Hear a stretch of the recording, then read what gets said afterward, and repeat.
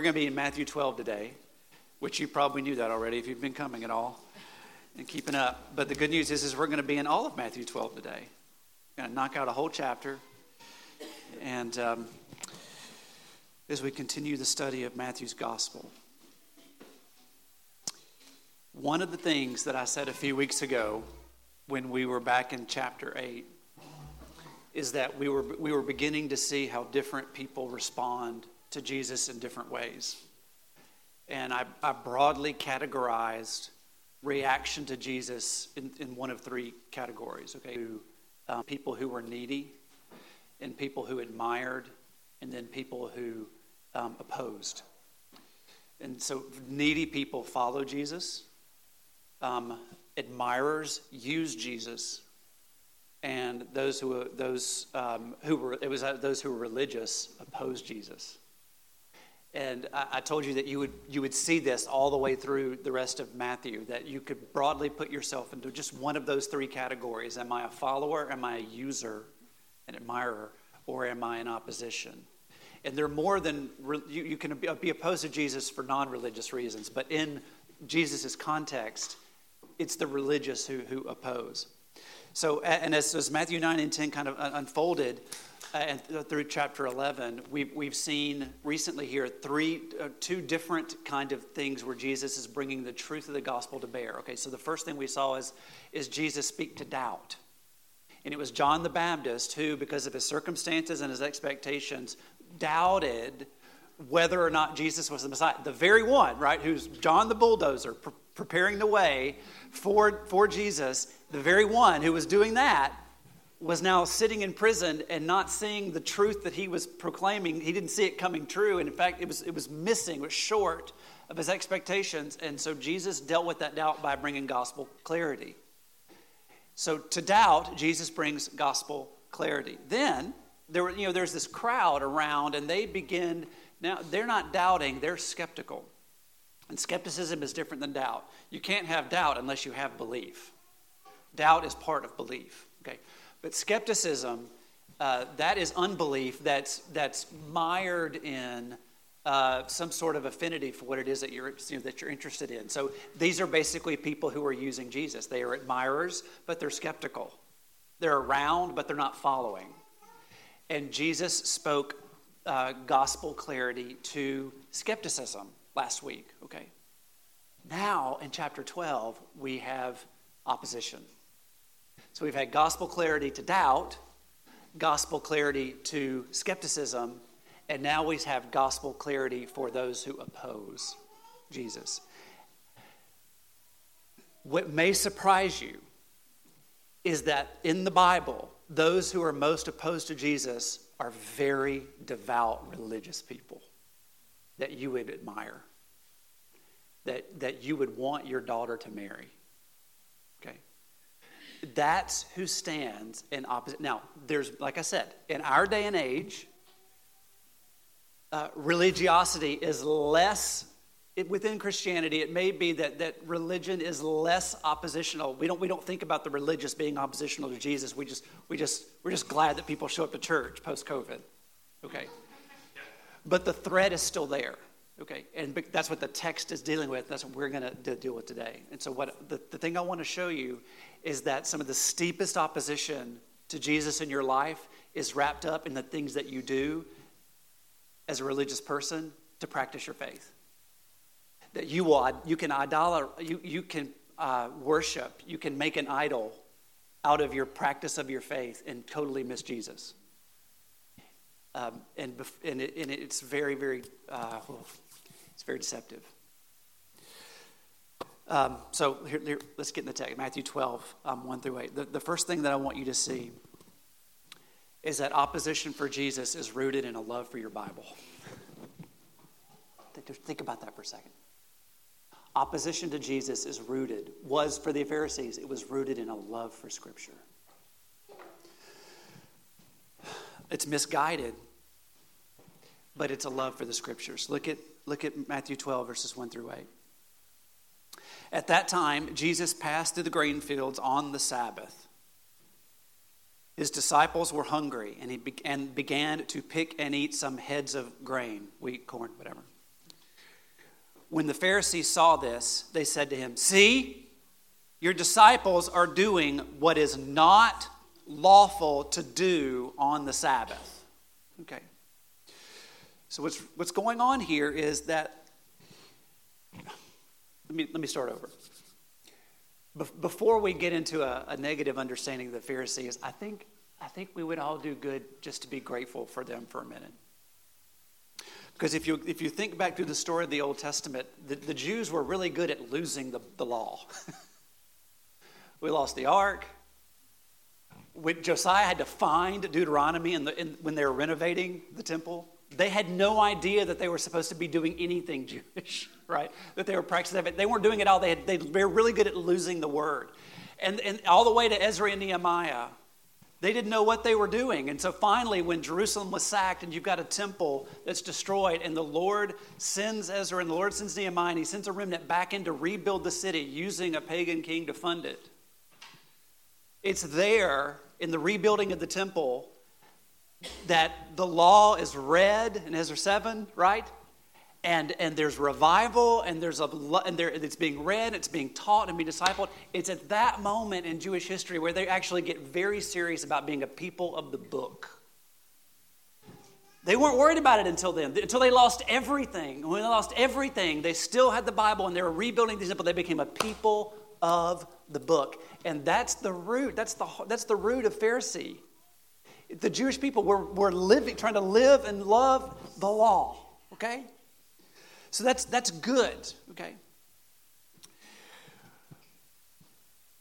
But here's what happened. The Pharisees, the Jewish people, they were so anxious to study what Scripture said that they forgot what Scripture meant. Okay? So the law says, keep the Sabbath day holy, to which someone might ask, well, how do I do that? And then that, which is a good question. You want to practically keep the Sabbath holy, to which the Old Testament says, these days you worked, and on this one you don't. Well, there's your answer. You don't work, which is very convicting for just a hot minute there. Okay. So that's how you keep it. But then the heart wants to say, well, how? And thus begins the slippery slope of trying to nuance exactly what the law says and forgetting eventually what it means, okay? It's a slippery slope toward legalism, okay? And so in the Pharisees' case, the law said keep the Sabbath holy, and they created these, it's like dozens of laws, if you will, of guidelines, provisions that they elevated to the place of Scripture to say that if you did these things, you were breaking the Sabbath law, the law to keep the Sabbath holy. And the result of that, and one of which was picking grain, okay? The result of that is that something that's very liberating, the Sabbath, becomes very backbreaking, right? It took something that God made for us, Jesus would say in another passage, and it made it work against us, okay? So Jesus' disciples weren't breaking the commandment regarding the Sabbath. They were just breaking one of these regulations that the Pharisees had created, presumably to help somebody know whether or not they were breaking the Sabbath. So here's what happened. The Pharisees could no longer distinguish between the spirit of the law and the letter of the law. They knew what the Scripture said, but they'd forgotten what it meant. Okay? So their opposition to Jesus was rooted in a love for Scripture. And Jesus' response is absolutely beautiful. Look at verses 3 through 8. He said to them, haven't you read what David did when he and those were with him were hungry? How he entered the house of God, they ate the bread of the presence, which is not lawful for him or for those with him to eat, but only for the priests? Or haven't you read in the law that on Sabbath days the priests in the temple violate the Sabbath and they are innocent? I tell you that something greater than the temple is here. If you had known what this means, I desire mercy and not sacrifice, you would have not condemned the innocent, for the Son of Man is Lord of the Sabbath. This is beautiful for two reasons. Number one, Jesus responds to the Pharisees who love Scripture. He responds with Scripture.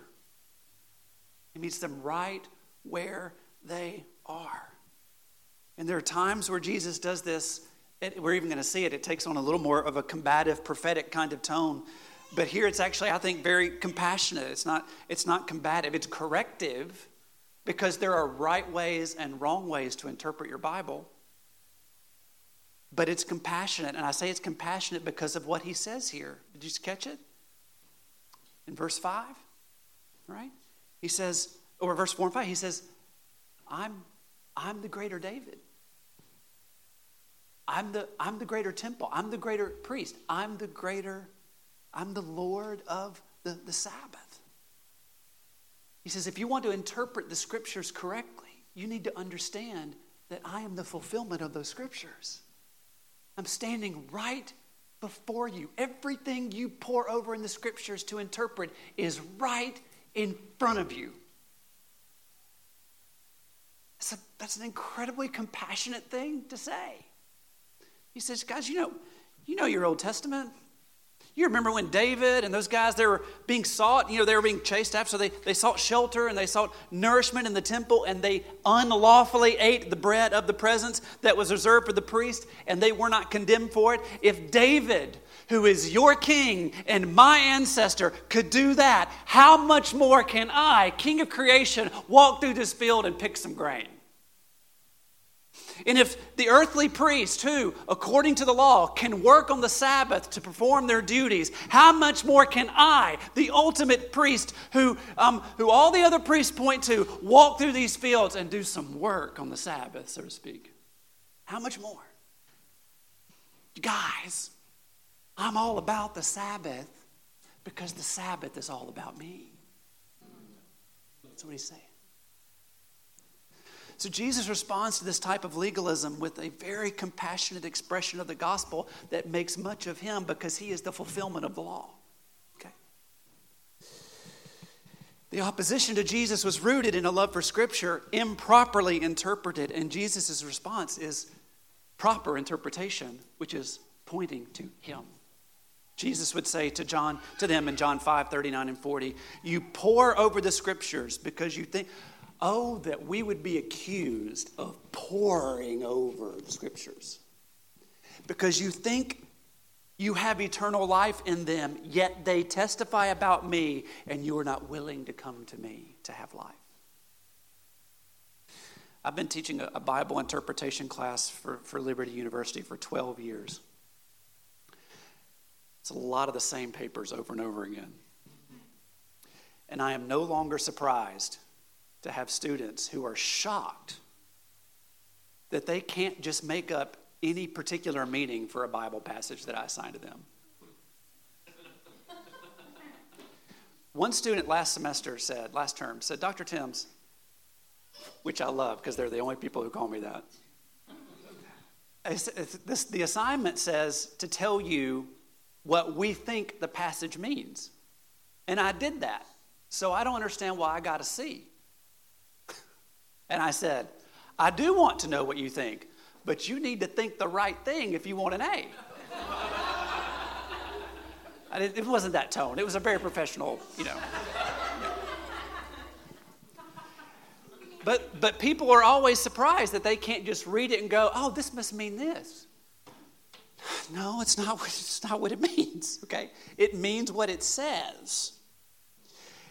There are right ways and many wrong ways to interpret the Bible. And if we don't interpret the Bible in such a way that gets us to Jesus, then we'll interpret in other ways that usually lead to moralism or legalism. And ultimately, that leads us to oppose the gospel. Pharisees loved it, but they missed it. And because they missed it, they missed Jesus. Their opposition was rooted in a love for Scripture, misinterpreted. And Jesus says the Bible, the Scriptures, are about me. And if you miss me, you miss the Bible. Okay? All religious roads void of the gospel lead to either moral superiority or moral indifference or moral rebellion. The Pharisees, rooted in their love for Scripture, knew what it said, but not what it meant. And what they found was moral superiority, which is a stark opposition to the gospel. Okay? So, opposition was rooted in a love for Scripture. Terrifying. Number two, opposition was rooted in, do not throw anything at me, okay? Opposition was rooted in tradition, okay? It's not just a love for Scripture that motivated the Pharisees to oppose Jesus. They also had a love for tradition. Look at verses 9 through 14. Moving on from there, he entered their synagogue. He saw a man who had a shriveled hand, and in order to accuse him, they asked him, "Is it lawful to heal on the Sabbath?" He replied to them, "Who among you, if he had a sheep that fell into a pit on the Sabbath, wouldn't take hold of it and lift it out?" You've seen the video, right? Of the trenches that people have dug between their fields to keep out wolves and things like that, and the sheep are in them. And then they work very hard to pull them out, and the sheep are so grateful, and they take 3 bounces and they fall right back into the pit. That's what Jesus is talking about. And if that happened on a Sabbath, you just leave your sheep in there? No. A person is worth far more than a sheep. So it is lawful to do underline that. It is lawful to do what is good on the Sabbath. Then he told the man, "Stretch out your hand." So he stretched it out, and it was restored, as good as the other. But the Pharisees went out and plotted against him, how they might kill him. Think about that.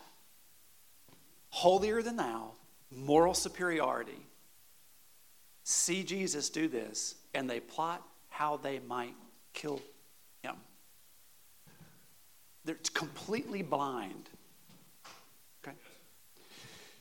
So there's nothing in the law that prevented Jesus or anybody else from healing this man. And even in the Pharisaic code, you were allowed, in their Pharisaic code, you were allowed to make an attempt to heal someone if their life was immediate in danger. So the fact that the Pharisees were opposed to Jesus doing something so good and so merciful shows you just how steeped in tradition they are. They don't even know why you're not supposed to do it. It's just what you don't do. Okay. 2 years ago, 2 years ago, Jonathan was in a production at school of the musical Fiddler on the Roof. Okay. Have you ever watched or read or seen it? It's great. Okay. You need to watch the Broadway. It's free on Amazon Prime if you're a human being. You have a Prime subscription. So I know you can watch it. The movie is there. I don't know if the Broadway is there. But the primary character so the Fiddler on the Roof, since most of you did not raise your hand, the Fiddler on the Roof is a story of a Jewish town in Russia.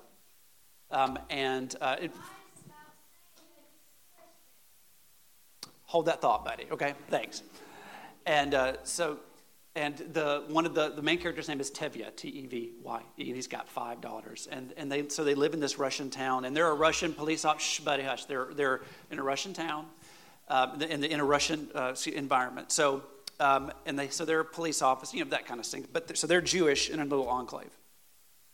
And in the very beginning of the Broadway production, Tevye is explaining their culture through song and talk and back and forth. And he talks about how they have they're always in prayer, wear their yarmulkes, and they have their little prayer shawl that they always wear to remind them that they're always in prayer and always remind them that they're underneath the sovereignty of God. And that's right, to show their constant devotion to God. Now, Luke, give me a minute, okay? Thank you. Luke has it memorized. So, and he does that. And then he goes, you might ask, why do we do all these things? And then he leans in, he goes, I'll tell you. I don't know. But it's a tradition. It's a tradition. And that's the name of the song. Tradition. He's lost the reasons why, but you do it because it's tradition. And that's what's happened to the Jews. In order to honor the Sabbath, the Pharisees were willing to do nothing. Okay? But the Lord of the Sabbath was willing to do good. Devotion to tradition, where when you've lost the meaning of it, will lead you to do nothing. How many dying churches in the American landscape are there out of a devotion to tradition, void of its meaning or the gospel? And when you're loyal to tradition and you've lost the meaning of why you were doing what you're doing, you do nothing to change. And if you love tradition or custom more than true spiritual life, you will stand in opposition to the advance of the kingdom of God.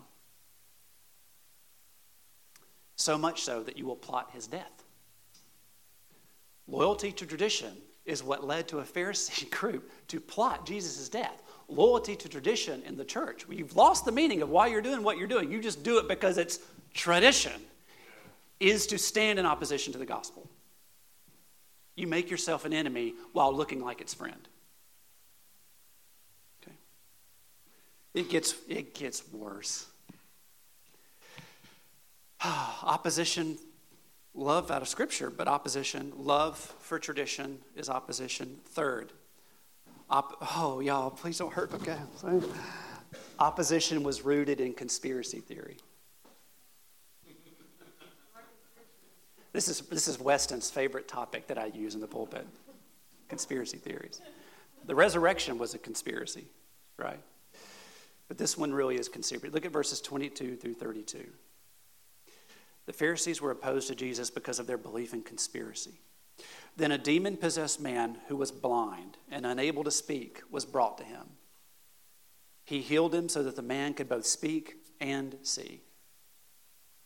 I can't get over, can you just imagine watching all of this? And all the crowds were astounded and said, look, could this be the son of David? I mean, that is Messiah 101. He did this thing and the crowds said, could this be the son of David? But when the Pharisees heard this, they said, they didn't ask a question. They spread a rumor. They spread a theory.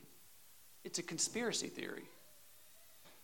This man drives out demons by Beelzebul, the ruler of the demons. So determined were the Pharisees to condemn Jesus for his breaches of their Sabbath regulations that they attributed Jesus' healings to the devil. Okay? You really can't make this stuff up. The Pharisees would rather call the moral superior Pharisees would rather call good evil and by necessity call evil good than attribute to Jesus the glory he was actually due. And if it took a wild theory spread out on the dark web into the world that other people might find interesting, if that's what it takes to make Jesus less of a threat, then that's what they're willing to do. Okay? But Jesus is not going to have any of it. Now, Jesus, if you see this in the text, Jesus doesn't care if they actually believe this theory or if they're just using it for political gain. Because Jesus loves them, and he's going to meet them where they are again, and he's going to make another gospel presentation. And he's relentless in his evangelism. Look what he says in verses 25 to 29. Knowing their thoughts, he told them, every kingdom divided against itself is headed for destruction, and no city or house divided against itself will stand. If Satan drives out Satan, he's divided against himself. How then will his kingdom stand? If I drive out demons by Beelzebul, by whom do your sons drive them out?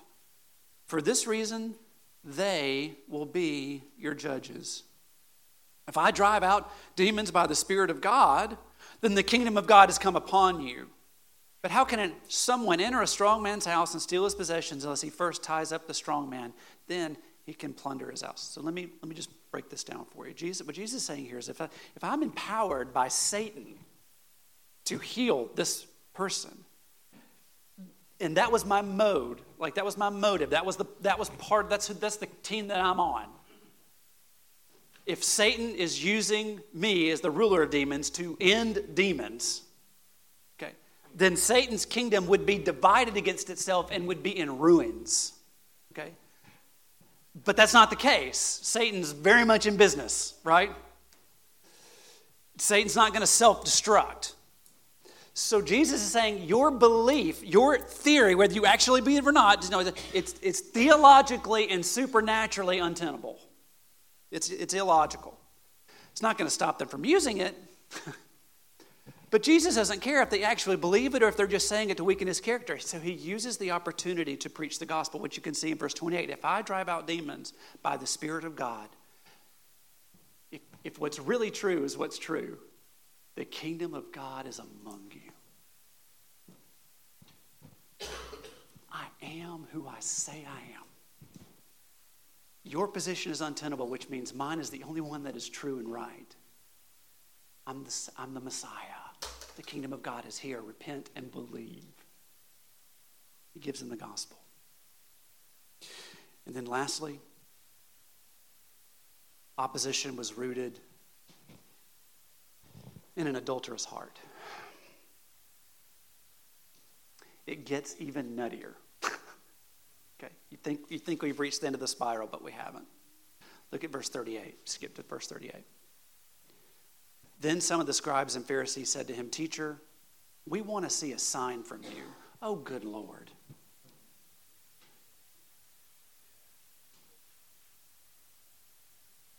Now that Jesus has destroyed their logic with regard to the conspiracy theories about him being a part of, the leader of demons, okay?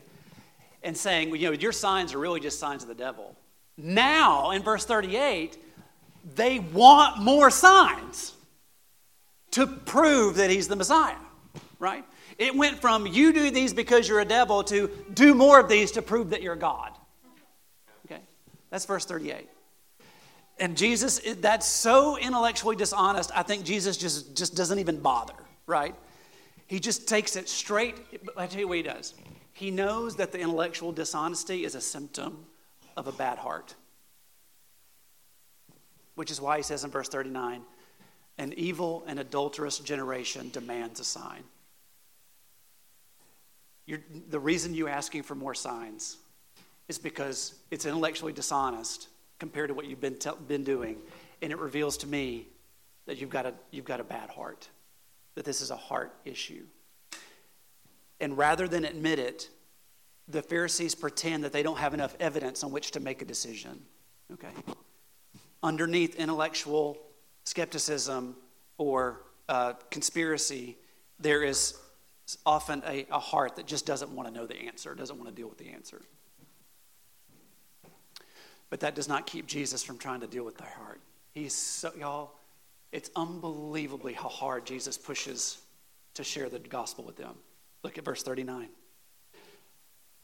It's an evil and adulterous generation that demands a sign, but no sign will be given to it except the sign of the prophet Jonah. Sunday school for the win. For as Jonah was in the belly of the huge fish 3 days and 3 nights, so the Son of Man will be in the heart of the earth 3 days and 3 nights. The men of Nineveh. Think about what you learned about Nineveh today. Will stand up at the judgment with this generation and condemn it. Woo! Right? Because they repented at Jonah's preaching. And look, something greater than Jonah is here. The queen of the south, you know who that is? Queen of Sheba, Egypt, will rise up at the judgment with this generation and condemn it because she came from the ends of the earth to hear the wisdom of Solomon. And look, someone greater than Solomon is here. You see what Jesus is saying? You see the good news? He's like, Jonah came out of a fish after 3 days and 3 nights, preached to Nineveh, and they repented. I'm here.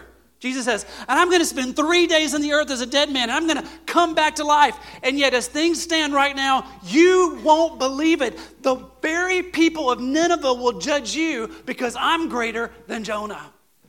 They heard Jonah and believed. You're looking at me and you won't believe. Nineveh will judge the Pharisees. Nineveh.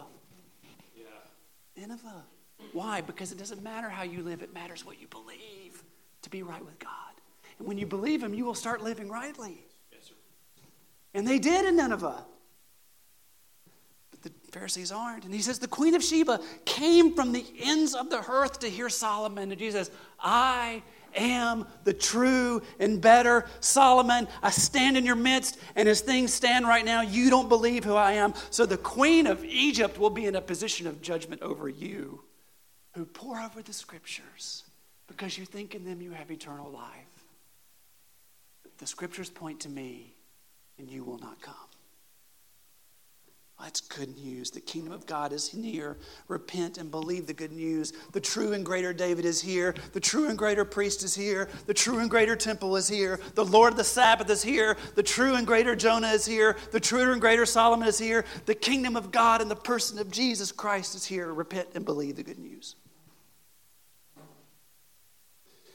When the Pharisees opposed Jesus due to a misguided love of Scripture, Jesus pointed them to himself through the scriptures. When the Pharisees opposed Jesus from a love of tradition, Jesus showed them to whom their traditions pointed. When the Pharisees opposed Jesus from a love of conspiracy and lies, Jesus showed them the truth. And when the Pharisees opposed Jesus from an adulterous heart, masked with a false type of intellectualism, Jesus cut to their heart and showed them who they really were. That is proof that God loves us. Because he meets us right where we are and he tells us what we need to hear in order to believe in Jesus.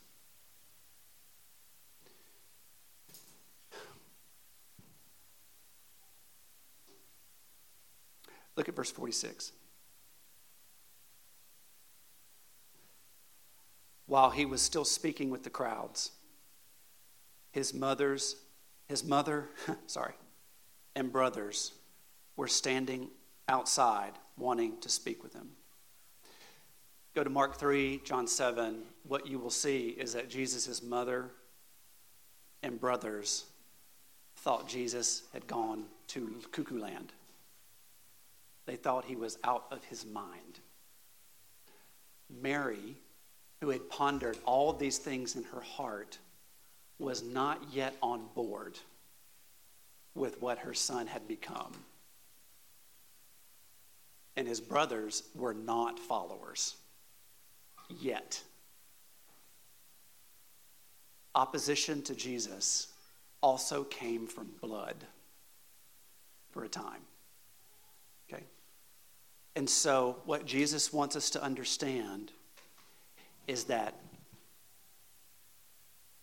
tradition, family, the things that we do and should hold dear in a sense of in a culture, in that it's healthy and it's good if it comes out of the root of the gospel. If you begin to worship this thing, forget what you're doing. If you do all that, what you need to understand is that loyalty to Jesus is greater than your traditions.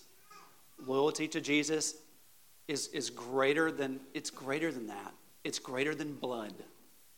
Because Jesus says in verse 48, he replied to the one who was speaking, "Who is my mother? Who are my brothers?" And he stretched out, I love that he says, stretching out his hand toward the disciples. The disciples. You want to tick off that list? Tax collector? I mean, let's just go down the list, right?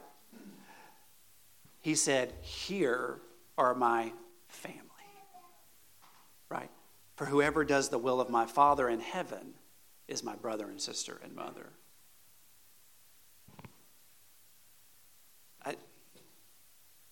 He is so loving to constantly point out the gospel to us and show us himself. How will you respond? Let's pray. Lord, we ask that we would respond in faith. We ask that we would respond in faith. That, as we saw in the Ninevites today, that they believed God. They believed your word, and they believed in who you are and who you said you are and what you were going to do. They believed God, and they repented because the kingdom of God was near. And now on this side of the timeline, we know what your son did. We know that he was killed. We know that he was raised again. We know that he ascended, and we know that he sits at the throne, and we know that he reigns, and we know that he's coming back again. The question is, will we believe God? Lead us to believe God. Lead us to believe. We ask it in Jesus' name. Amen.